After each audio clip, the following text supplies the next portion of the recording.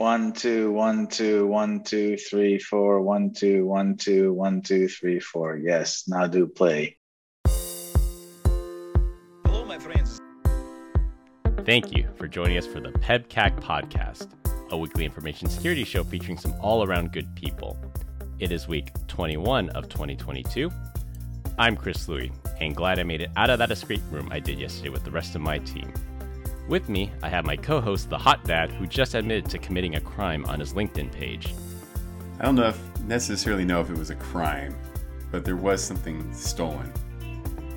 I would say that a crime took place. Can I get arrested? Are they going to come after me? Probably not. The digital police are coming after you this afternoon. The freaking fun police, maybe, but that's about it. I mean, when you spend like $23 for a hamburger and fries, I'm taking that Diet Coke, baby. Well, 10 points will be deducted from your social credit score. And we have Glenn Medina, who, to the best of my knowledge, has not written any of his confessions on his LinkedIn page. He is jet setting again. Where are you broadcasting from this week? Everyone, thanks to you. Thanks, Chris. I'm coming to you from lovely Boise, Idaho this week. Happy to be back. And no, I don't think I've ever been stolen anything or admitted to anything on LinkedIn, but I did get a ban from Facebook Marketplace this last week, and I made a couple posts selling some tires, and I got banned, and I still haven't to this day told me why I got banned. So banned from Facebook, banned from Twitter. I know, what the heck. Maybe there's another Glenn Medina doing nefarious stuff out there. Could be. Probably. It's a mistaken identity. It's Glenn Medina that's doing that. Freaking Glenn Medina. He probably drives a Tesla. Sullying your good name. That's it. Well, this week we are very excited to have the Hebrew Hammer himself, Guy Marone. Longtime listener, first-time caller. Now, Guy, your legend precedes you. Would you like to introduce yourself? I don't know about that, but sure, I'm the Z guy, I guess, not the German version, the Israeli version. And great pleasure to be here. I've been following you guys since forever, and I'm out of California, even though I have an Israeli accent. Been here for about 20 plus years almost, so thanks for hosting me. Is it? At what point do you not consider yourself Israeli and just say, hey, yeah, Never. You know what? I'm American. Never. Never? First off, I don't have a passport, so that's a never. And second of all, even if I had one, because my kids do, I think it's a question for a different time, but you got to realize that Israelis define themselves as Israelis first and foremost. It doesn't matter where they live. It doesn't matter where they are. They're always going to be Israelis. My kids may define themselves as American. I will always define myself as Israeli. I will always define myself as a Coke drinker. Coca-Cola, See? right? Yeah. Coca-Cola. Coca-Cola, baby. Coca-Cola and Rockstar. Hey, actually, I have a question. Guy, did you hire all three of us? Is that factual? It is factual. Wow. Yeah, that is correct. Your interview was still the hardest. I still have to say that your interview was still the hardest one. You're the only one that called me out and called me baby bird. Nobody else called me out and called me baby bird. Wait, there's a backstory to Baby Bird. We got to hear this now. Well, go ahead and give him your perspective. No, man, I want to hear your view. Okay, so I think it was an SNL skit back in the day where there was I have no idea what's going on, but they had to feed the kid, and so the kid won't shut up. Just keeps squawking, right? And so they chew up the food and spit he's like, I'll baby bird you. I'll spit the food into your mouth, right? And so during our panel interview, Guy kept on like trying to take me down these rat holes left and right. And I said, hang on, baby bird, I'll feed you. And then like the look on everyone's face was like, what the hell did you just say? That is when I knew that I want to work with Brian because he's going to be an amazing technologist to work with regardless of whatever this ends up. So that to me was the sign, and like I'm getting him. Actually, you just reminded me, Glenn, I never hired Chris. Yeah, I was going to issue a correction. Yeah, I was thinking about it. Leo hired me, but I worked for Guy. Leo left shortly after I joined, and then Guy came on. For the record, though, I do remember our first call with Chris because I brought him to the office and I said, Chris, we're going to go into this room and you and I are going to talk. So I did have a call with him, and I still remember that meeting in the office. But no, I did not hire Chris, but the rest of you, yes.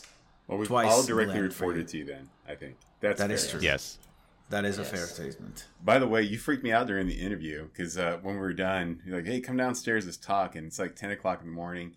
He's like, you want a beer? I'm like, oh, this is a test. No, I don't want a beer. And he grabs a beer and sits down with me. I'm like, what the hell's going on right here? Well, this is episode 2 in what we're calling the Founders series. Guy and Ron, along with Bill Lapp, built the foundation of the SE organization here at Zscaler. Guy actually helped us get off the ground after listening to the first few episodes of the podcast and gave us suggestions to improve the show. So thank you, Guy. Combined, we have decades of information security experience, and here not just to educate, but to entertain. We've got 4 awesome stories for you this week, so sit back, relax, and enjoy the show. For our opening topic, we have our guest Guy, who is originally from Israel, if you couldn't tell. During your hiring panel interview, you gave us a crazy statistic that more cybersecurity startups come out of Israel than any other country on earth. Now, while researching the topic, I read that during your compulsory military service in Israel, you're given a test to figure out which students are Rosh Katan, which are Rosh Gadol, which are roughly translate to little head and big head. Those who are Rosh Katan or little head will do only what's asked of them, and sometimes even less than that. They are obedient and good at following direct orders, kind of like how we want our students in schools to do in the US. Learn the subject, take the test, don't challenge authority, and get a passing grade. But Israel is very interested in students who exhibit Rosh Gadol, or big head.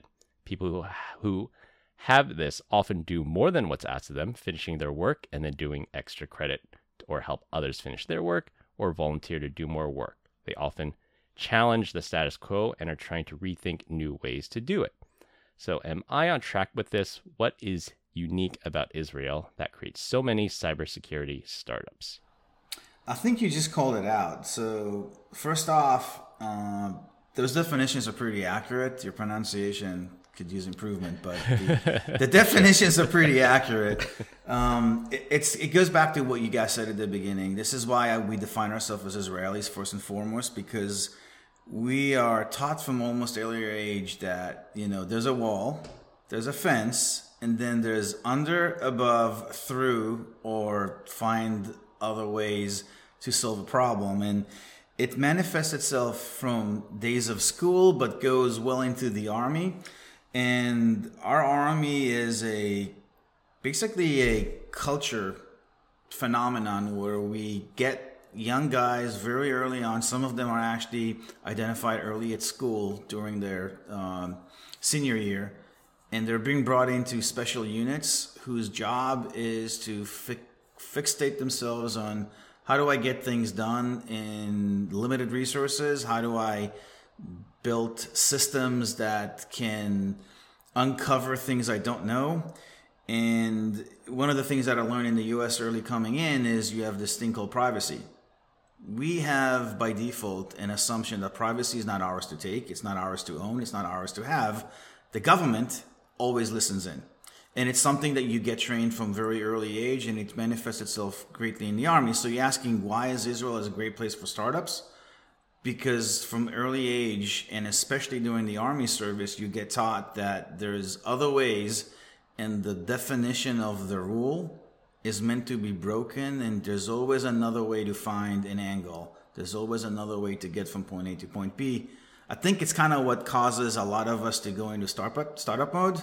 I do want to caution us with one thing. Israelis are very chaotic, and most of our startups end when the company reaches about 1,500 employees. We don't know how to put structure together, and that's what's really amazing about large companies in the States. It's the exact opposite.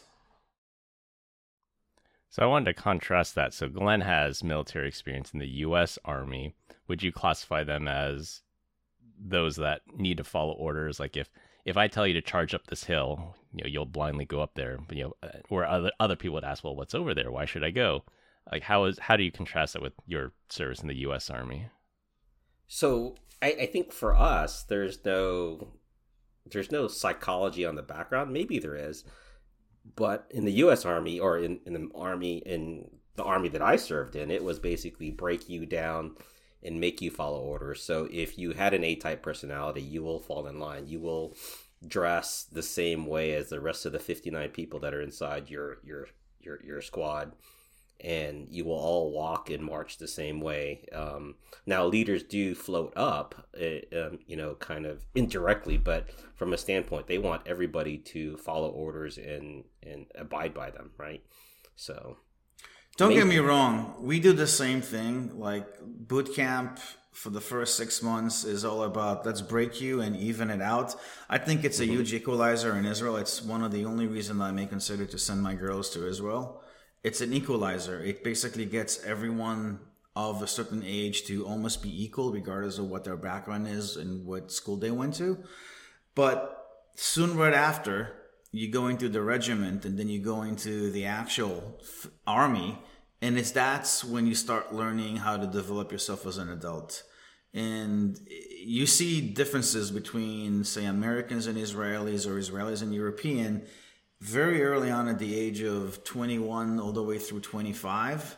Israelis are just way more mature because it's almost the same as sending an American overseas while in service into a hot territory. We just live in a country that we constantly have people going at us from all direction. It's just a thing you get used to. Yeah, I can't even send my 25-year-old daughter outside to play anymore because it's just too dangerous. Guy's laughing. He's like, "Oh, that's cute."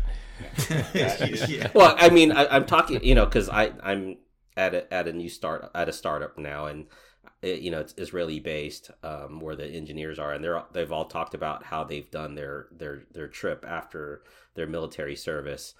And I couldn't see myself at 23, 24, 25. I did. I traveled the world, right? But I couldn't see myself going to like South America like Guy did. I mean, I've heard some of Guy's stories where I took the $10,000 that I had and I left and I partied out for the next year. And I'm like, how do you do that? That's just amazing. That is very, very amazing. That's culturally, that's not something that, we do here in the U.S. You have to decompress after such a long service. You guys got to remember that we also serve a lot after. So, the actual military is just interesting, but the actual military starts for you when you finish the army, you delist, and then you start joining reserve duty. So all of us that are officers get to serve about 45 days a year. And think of yourself at university doing your double E. And for a month and a half, they say, that's awesome. Now go back to occupied territory, Gaza, whatever your service was, and now practice like a soldier. And oh, by the way, if you're an officer, your soldiers are twice your age because most of them are 40, 38, 35. We finish reserve duty when we're 48. That's a lot of different environment you have to deal with, because it's one thing to convince a 18-year-old to go charge a hill. Good luck doing that to a 40-year-old that has a family, that works in the diamond business. It's a different conversation that you have to get used to. So again, cyber is huge in Israel just because perfect country for that. Telecommunication is pretty strong in the country. Everyone's looking for ways out of it. Privacy is not a thing. And we always have to find a way to understand what the rest of our neighbors are thinking about us. That's where it starts. And that's kind of where it's going. And that's why it's ingrained into the culture. So, with all of your abroadness, you still ended up in America, baby. So there must be something. We must be doing something right. Absolutely. Do you enjoy your perceived notion of privacy nowadays? I don't care about the privacy as much. I mean, you guys know me. I'm a hugger. So, no, I don't enjoy privacy. I mean, when I go to the elevator, I'm in the middle where all of you guys go to the four corners of the elevator. I sit in the middle for two reasons. One, so that I can smell the other people coming in. And two, when the doors open, I want to rush out first. Wait, so you can smell the other people coming in? What is that about? I don't know, he man. wants to smell fear. He can smell fear. Yeah, maybe that's the thing. But I don't care for the privacy, but I care for the orderliness, and I care for the fact that everything is pretty set and clear here in the U.S. In Israel, it's slightly different. It's not totally chaotic. There's a logic for the chaos, but it's way more chaotic for anyone that comes out of Israel. I mean, I remember Chris keeps saying to me every time that we meet and he hears me and my friends speak Hebrew, like, why are you guys screaming and angry? We're not angry. That's just the way we express ourselves. He just hyped up. Yeah. So Very enthusiastic. I do think that something maybe got lost in translation here. So I definitely know that in America, Rosh Hashanah actually leads Rosh Gadol, right? The little head influences the big head. Are you guys smelling what I'm cooking here? Glenn got it finally. Was that the dad joke there? What's going on here? For our first topic, on the note of Israeli cybersecurity companies, one sector that's struggling in Israel right now is the exporting of spy tools. Companies like the NSO Group are getting absolutely crushed by recently implemented export controls for spy and surveillance tools like Pegasus. Recent public pressure due to poor publicity on spy tools like Pegasus being used against political dissidents, journalists, and even the Prime Minister of Spain has now forced Israel to restrict the export of spy tools from what used to be over 100 countries, now down to just 30 countries. If you can't sell your spy tools to oppressive governments, even for purported lawful surveillance reasons, that's definitely going to hurt your bottom line. My prediction is that companies like NSO Group, they're just going to close up shop in Israel and reincorporate in a more friendly country and then just hire all their old staff. Spy tools, like malware, is a game of whack-a-mole. There's just too much demand for these surveillance tools for them to shut down for good. I mean, these tools are kind of edgy to begin with. Is it the whole notion that the government is always listening is how this is actually enforced? Yeah, I don't know if I agree with your prediction, Chris, for a couple of reasons. One, this has just made the news. These organizations have been around forever. There is the upper current, which is what we see in the news, and there's the undercurrent, what's really happening. This kind of technology, these kinds of companies will continue to exist in Israel, whether they rebrand themselves and call themselves something else. I don't see the export of intelligence, listening, toolkits to help you listen and try to hack other systems, anything from nuclear engines all the way through cars is ever going to go away. I think Israel is probably the number one country for exporting it. And yeah, they might be put some regulations down, but like I said, if there's a wall, we'll find our way around it. I don't see companies like these close shop anytime soon. They may rebrand, they may work a bit about their branding, but I just don't see that ever happening. The country relies on them too much, even for internal purposes. There's the letter of the law, the spirit of the law, and then what really happens in real life, right? Yeah. Like, Thank you, Glenn. It's like that movie Lord of War. It says, well, yeah, I'm an arms dealer, but governments need me. Like, you're not going to be able to hold me in jail because the governments have to distance themselves. They need a middleman, and I act as that middleman, even if I act illegally. Yeah. Crazy story that I haven't thought about for a while. Some of my best friends became gun lords, and in Israel. Why? It was easy.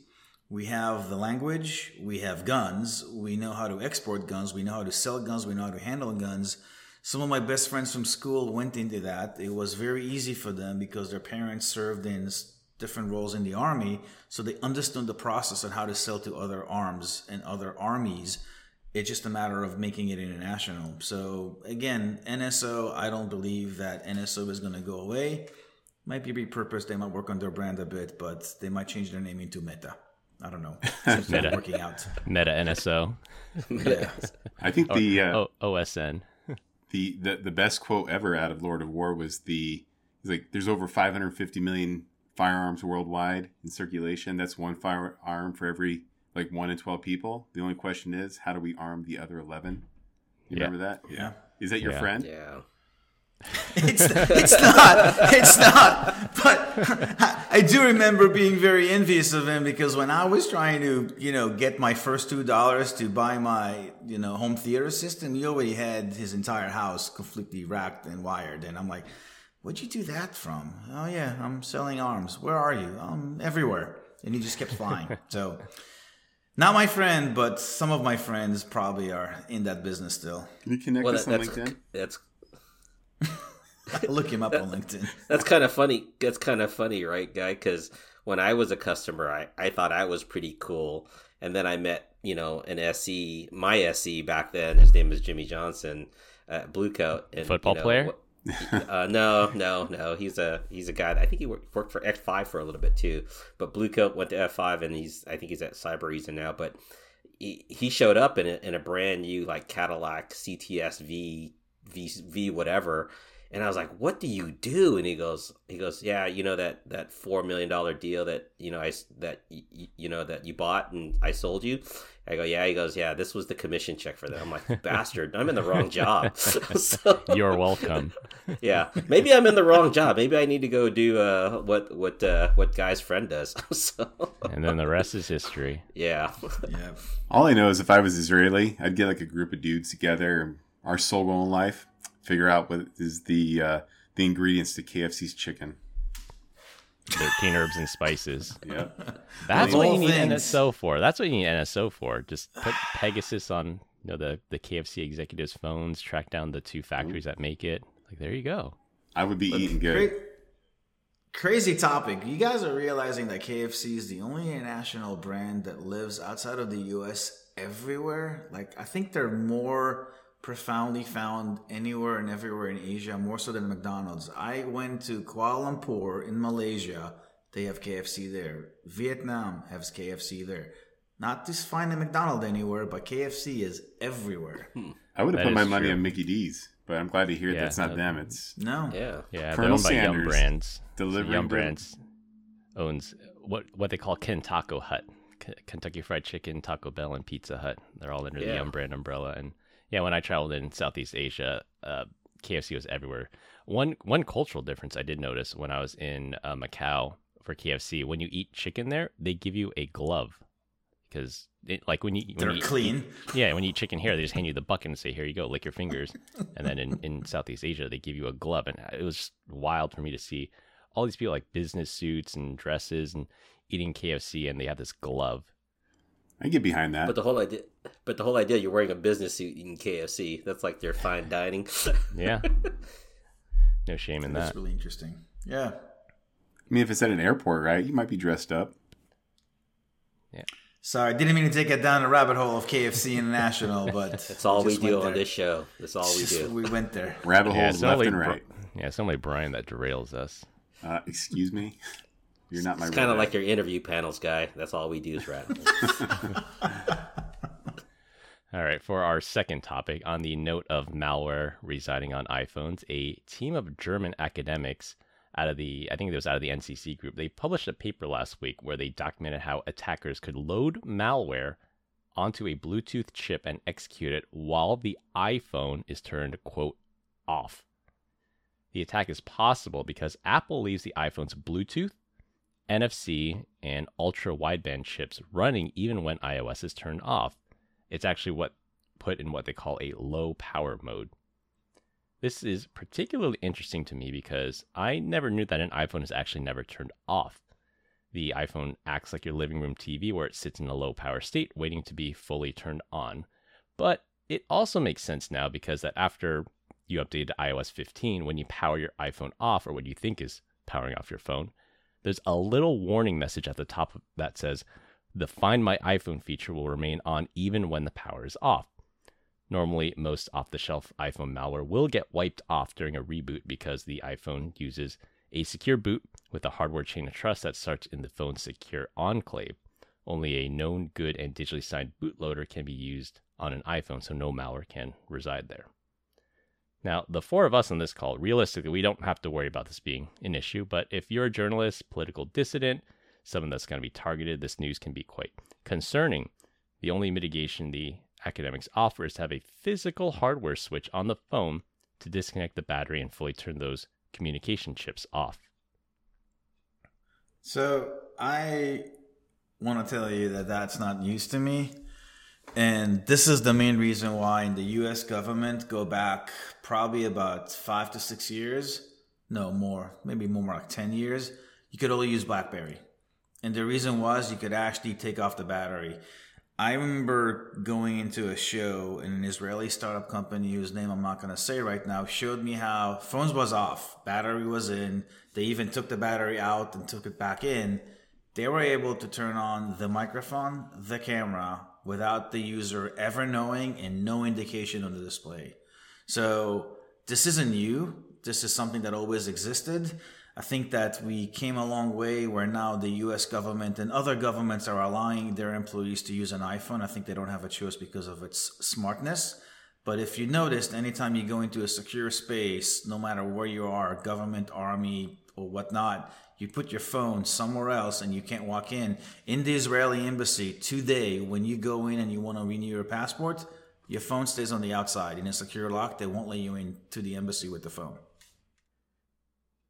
Yeah, usually you have to go in a skiff, and then no communications in or out.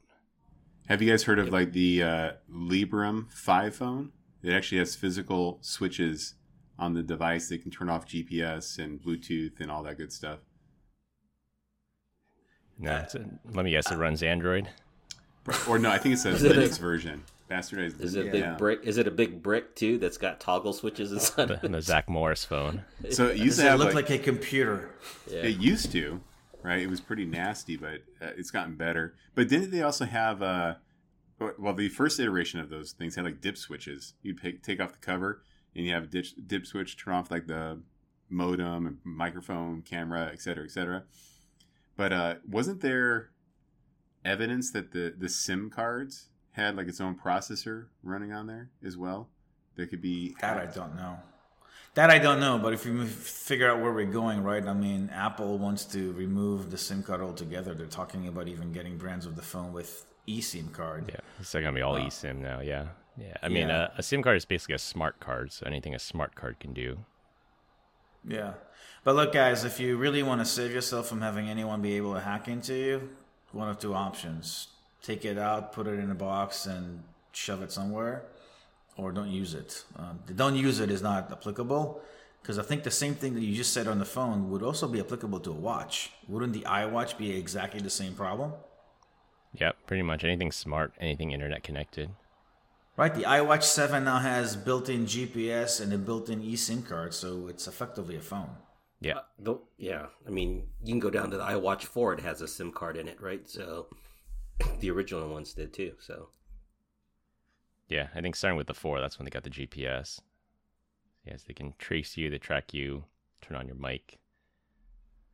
Love that thing. It's got fall protection. It can tell me if my dad fell down. Not fall protection, fall detection. The fall detection. Giant airbag gets deployed. Yeah. So you know what? If anybody's sitting there listening to me, they're like, "Man, freaking Deech just watches a lot of Cheers reruns and calls his remote." You know, and they're gonna be not too much compelling information on here coming from the old Deech household. There's a lot of swearing. Yeah, I think I'm gonna start just showering with the phone in another room. Might be a good. Yeah, you don't want anyone to screen grab you, turn on the camera. Or like Lord knows. Man, It's pretty gassy crazy today. when you think about it. Yeah, I mean, think about it, right? It's super crazy that, there's companies out there that don't require too much. They don't even need to touch your phone, and they can magically turn it on and spy on you without you knowing. So forget the amount of Google, Amazon, and Apple devices that I have surrounding me that are listening to me because I see my Amazon, suggestion keep changing based on what I'm saying. Turning on my stuff when I intensively turn it off and hope that it doesn't listen, that's kind of crazy. But yeah, I mean, that goes back to what I said earlier. I always live under the assumption that someone else is listening. I just stopped caring. I don't care about my privacy per se. It's not what defines me. Acceptance. Yeah. You're part of the problem, guy. That's all I can say. I know. I realize. Thought that was part of the Israeli culture, was challenge authority. Yeah, like this one day they'll be like, all right, let's just go out and find every Israeli guy that's ever said something negative and just tax him just a little extra. Then they'll start caring. That's already happening now, though. Yeah, I think it does. Look, my wife and I, at some point, were scared to say stuff on the phone because, they must be listening to us. The FBI is spying on us because we're from it. Yeah, we stopped. I mean, 19 years ago, I think we just gave up. I'll tell you what, if I knew I was being spied on, I'd have a field day. I'd be like, I'd call up Chris. Have so much fun with that. The wet duck flies at midnight. Click. That's it. They'd be like, what the hell? How is that different than what you do now, hot dad? Yeah. You leave cryptic messages in our group chats. I do that already? Oh, Yes. I didn't know that. For our third story, we have not done a ransomware of the week story in a while, so here's an interesting one that involves political insurrection in a country we all love.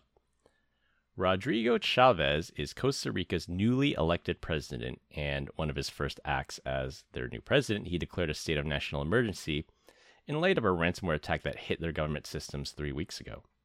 The attack crippled the networks of the Ministry of Finance, which is their version of our IRS that collects taxes, the Ministry of Work and Social Security, and the Ministry of Science, Innovation, Technology, and Telecommunications. For many days, the attack caused prolonged outages of government systems and web-facing platforms. The highest impact was against the Ministry of Finance, which was unable to collect taxes and other payments while they were down. The attack hit Costa Rica right in the middle of its presidential transition. If you want to destabilize a country, a transition of power is the perfect opportunity.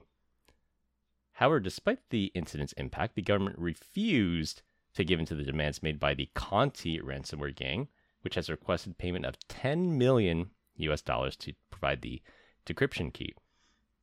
Instead, the Costa Rican government went the other direction and passed a decree mandating that all government agencies patch their computer systems, change their passwords, disable unnecessary ports, monitor their network infrastructure, and report any security incidents to the local CERT team. Basically, everything they should have done years ago, but better late than never.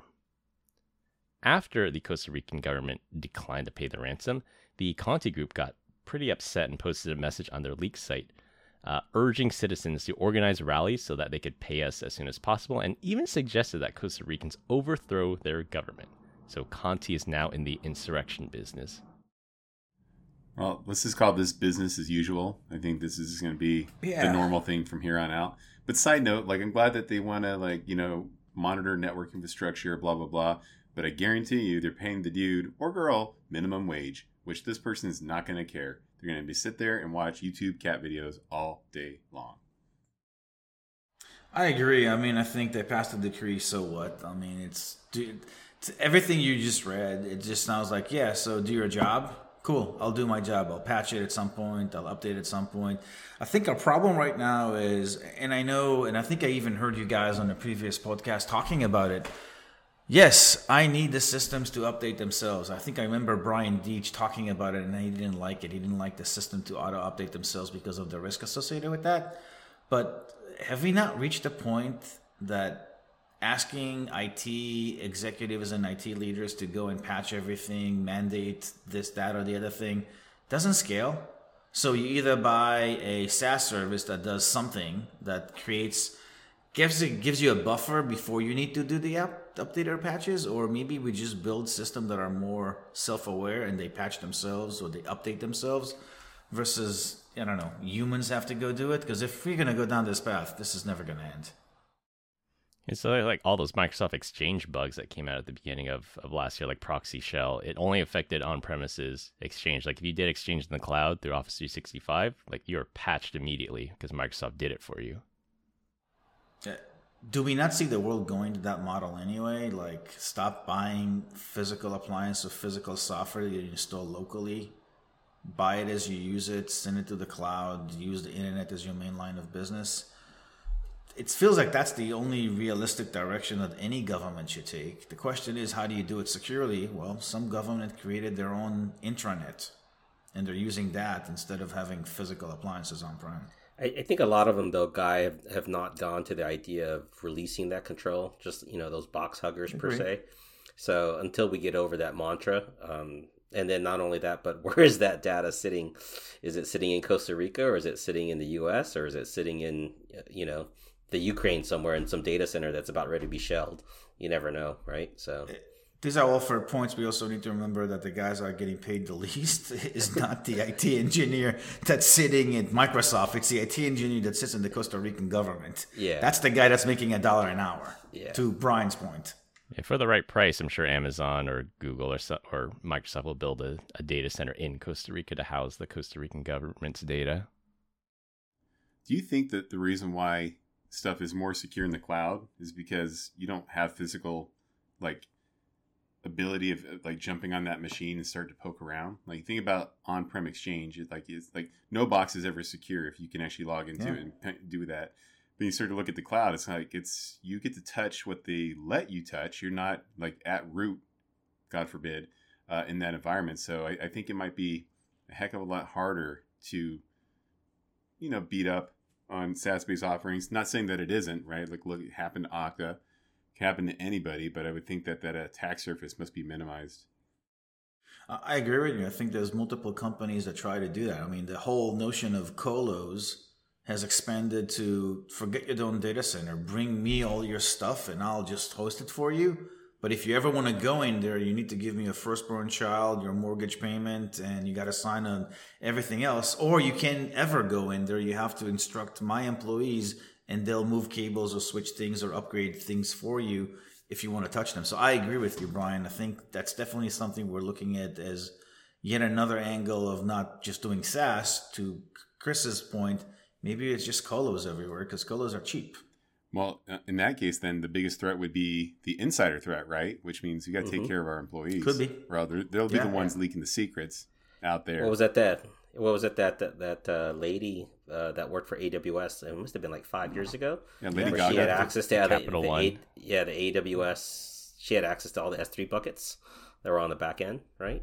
I think you're thinking of the Capital One. Like she knew the intricacies of it, but she still did a server-side request forgery attack. She knew how it worked. She knew that the firewall was misconfigured, and then I think based on her knowledge, like she didn't have any, I would say, insider knowledge. She just knew how it worked, and she knew there was a misconfiguration. And I know both stories. I thought I heard a story similar to what. Yeah, I think there's two stories because I remember somebody in Amazon, and I also remember what you were talking about, Chris. So it sounds like it's probably two different stories. Yeah, I see it going both ways because there was a pretty bad vulnerability in Azure. I think came out probably 2 months ago of how you can use PowerShell and get your root access to the box it was running on. And that's because Azure doesn't let you actively pen test. It's in the agreement that if you sign up for Azure, you're not allowed to actively pen test. Like if you have an on-prem Exchange box, fire away at it all you want. But if you're running Office 365, there's a lot of, trust us security. So, I mean, I see it going both ways. There's a security benefit that Exchange in the cloud's always updated. It's always running the latest version. You don't have to worry about patching, but there are some limitations to things like pen testing. Yeah. I know but at that point, Chris, though, right? The onus of the liability there goes back to Microsoft and not to the corporation itself, right? True. Yeah. So so you're shifting the liability, but yeah. It's still unfortunate when your data leaks, even if it's not your fault. Is there any SaaS-based offering that allows you to actively pen test? I know that we don't. I don't think that AWS doesn't. Azure doesn't. Salesforce asks you to pay exuberant amount of money and they only let you do it on their beta environment. So I don't know that there is one. Wow. Yeah, there are some, us included, there are separate environments that can be, with the correct permissions, rules, and everything, it can be done. But testing against prod, almost never. Like you'll almost never find that. All right, for our last topic, and it'll be a rotating topic every week, this week we're going to talk about a gadget I never knew existed. I do not believe the three of you know this, but I used to ride motorcycles. After I graduated from college, I got my M1 license. I bought a Kawasaki Ninja motorcycle. Liar, he bought a moped. A moped. That's stuff. I can see Chris on a moped. I can't see Chris on a Ninja. Wait, is there images of that? I don't believe you. Is that real? It is real. Yeah, I'll send you guys a picture. Picture didn't happen. Ninja 250? Or is it a real Ninja? What do you mean? It was a real Ninja. Oh, was it a Hurricane? That's what. Well, it was perfect for me because I was living in the city at the time, so it was good for zipping around the city and parking in tight parking spaces. But I eventually gave it up when I got married and had kids, since I now have obligations and responsibilities to stay alive and not die. There's a joke about driving and maybe your background that we won't get into here. I know where this is going, so I'm going to move on here. There's a company out there that makes a motorcycle vest that contains an airbag in it. So when you were talking earlier about the Apple Watch popping an airbag and falling down, they actually make it for motorcycles. So if you fall or get thrown off the bike, the airbag deploys, and in theory, the airbag should break your fall instead of breaking your neck. The vest cost $400, and you have to pay another $400 to pair it with your smartphone and activate the airbag. For casual riders, they also offer another option, airbag as a service. If you don't want to pay the $400 activation fee up front, you just pay $12 a month subscription fee to use the airbag. So this option is ideal for people who do not ride often but still want that safety mechanism. The problem now comes if a person stops paying that $12 a month subscription fee, the airbag turns off. Now, the company claims that that's by design. It only works if you pay for it, and they will give you a 30-day notice before turning it off for non-payment. But wow. If you're not paying attention to your email and your car gets declined for some reason, you could potentially lose a life-saving feature of the safety vest. So I'm going to surprise you guys right here. I am 100% on board with this. I'm going to buy it because sometimes I get lonely and I just need a hug. I feel like I just jump down some stairs, the thing gets deployed. It's like a nice warm hug. Yeah, so it's like a nice warm hug from grandma. I'm down. What's the secret message inside there, hot dad? So you do realize that when these airbags release, a small bomb explodes. So much, yeah. I'm not so sure if that's what you want to do, Deech, but hey, each to his own. So Go ahead. No, go ahead, please. I was just going to say, I think it's crazy. So I would totally buy into the $800 worth of whatever, because I had a motorcycle accident that killed my snowboarding season, and it's never going to happen again. So I owned one. I owned it for about 3 months, broke my leg, awful. I'm not going to repeat the story. And obviously it happened when I turned 40, because that's when all bad things happen. And I would have paid $800 for this. I would never have gone with the subscription base, because all of you guys are Microsoft users. And how often does it happen that Microsoft can't reach its server and it's unable to authenticate my subscription? And you get these pop-up messages because something's blocking it, some firewall AV you have running. And now you can't access Windows and Words. I don't want that with my vest. I'm going to pay. I'm always want it on. So that vest wouldn't have helped your broken leg because it's not a leg cover. So let's get semantics. That cleared out. The break semantics. I rode a motorcycle. On hot California days, I don't think I'd ever wear a vest. Probably one of those vented back covers. So that I guess it would also depend on the style. So yeah, and you're already paying for something like you guys. You're sitting there going, how much is your life worth? And then Chris, I've got a question to come back to that too. Is like, did you sell your bike or did your wife sell your bike? And then I sold the bike. I actually sold it to a very nice woman. She was a teacher that needed it for her commute. And this reminds Chris me owned a girl's bike. Or the girl bought a guy's bike. No, that doesn't happen. And this reminds me of the Tesla auto driving feature, right? Which you could buy for now $12,000, or you could do a monthly subscription. I think of $200, and I call that the inebriated subscription. So $200 for a one-time fee of me not getting caught drunk for DUI and driving. Yeah, DUI is well worth it. So yeah, even paying $12,000 up front, like a DUI will cost you well more than $12,000. True. Although the disclaimer is you're not supposed to drive drunk, period. You should never get behind a wheel if you're inebriated. Drinking and driving is like versus the spirit of the law, Chris. Drinking and driving is like bumper cars. You're missing out on an opportunity.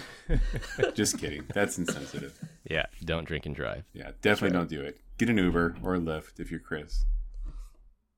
HP did a similar thing a while ago. They had ink as a service where you pay $10 a month and you can print all you want, and if you stop paying that $10 a month, the printer just stops working even if there's still ink in the cartridges. And they caught some flack for that because like, oh, you're wasting ink, and I paid for it. Well, no, technically you paid for the ability to print, and then when you stop paying, then the printing stops.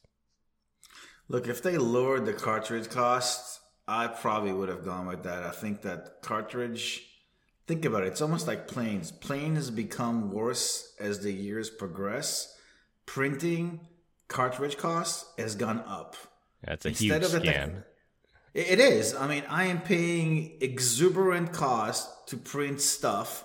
It's never all the cartridges that go down. They always go down in uneven balance. So I need more color versus more black. If there's a way that I can pay $10 a month and my printer always works, I don't know how you do that, I'm game. I wish they would figure out a laser way that doesn't require cartridges anymore, and I just need to pay a service fee and it always just works. Yeah, I think the printer is internet connected, so it phones home when you're low on ink, and then they auto ship you new cartridges. You know what it is? People are just complaining about the rainforest. Like, I can't remember the last time I printed anything. Yeah. What are you printing out so much there, Hebrew Hammer? My wife is an architect, so there's a lot. So there's two industries that haven't figured out that there's things that could be done, electronically. One is the car buying industry. You guys still have dot prints. You still need dot prints to be able to do anything in order for that to be processed by the DMV. And the other industry is architecture and building. Building and architecture still requires to see the actual design. Ask Chris. I'm sure he has his share of printed documents around his house for A3 wide paper running around. I was trying to think, though, when I bought my Tesla, I think that was all DocuSign. I don't think I had to physically sign anything. Tesla does it differently. I don't know how they do it, but every other company you go by. Yeah, you own buy like directly from them. You don't buy through a dealership. I think mom. that's the trick. My bad. If your wife is printing off architectural documents, unless she's making the Derek Zoolander school for kids that don't read well. No, we have a wide cartridge, like one of these large, big printers that can actually take in very large documents, and she's got like 4 of them in her office. But that's what I said. She's got 4 different printers for 4 different functions that could all be served by one. If there was a magic way for me to pay for a license, and just like, you know what, Chris, I'm okay with that. I'll pay you $10 a month, and you'll get my printer to always have ink in the right level, and it would automatically send me when it. I'm into that. Because having to remember to do it just when you need it, that's awful. By the way, why is it always our fault when the printer's out of ink or paper? Like, that is sexist. I'm sick of this double standard. Wi-Fi's down. Brian, go fix it. Well, we continue to get great comments about our dad joke of the week. Dad joke of the week. This week, our guest Guy is up. That is the one thing that I'm so bad at, but okay, I'll do my share trying to entertain you guys. So, how do they keep a basketball arena cool? How? They fill it out with fans. Come on, that's a good one. That's worthy. That's a good one. That's a dad joke. It's kind of okay. Yeah. Good job. Are you a basketball fan, Guy? Am I what? Are you a basketball fan? No, dude, I don't understand anything about sports. I'm a failure in the eyes of my dad. My dad loves basketball. I don't know anything about sports. All right. Well, you are a failure. I agree with your dad. Yep. Just kidding. I love you, Guy. We all love Guy. All right. To wrap things up, Israel creates more cybersecurity startups than any other country. Guy doesn't think the NSO group is going to go anywhere, or they're not moving anywhere. A physical hardware switch is needed to truly secure your iPhone. Costa Ricans are encouraged to overthrow their government, but we definitely don't want that to happen. And you have to pay for your motorcycle safety vest, or you might die in a crash. That's all we have for this week. We hope you enjoyed this week's episode. You can find us all on LinkedIn. Links will be in the description. Follow us on Instagram at PebCAG Podcast. Thank you to all our listeners and subscribers who rate us 5 stars in the iTunes Store and Spotify and left us a review. We appreciate you all spreading the word to help grow the show. The best way to find us is to search for the PebCAG Podcast on your favorite podcast listening app. For my co-hosts Brian Deitch and Glenn Medina, and our guest, the Hebrew Hammer Guy Marone, I'm Chris Louie. Thanks for listening. We'll see you all next weekend. As always, have a nice day. If you're still listening, don't bake the funk on a nasty dunk.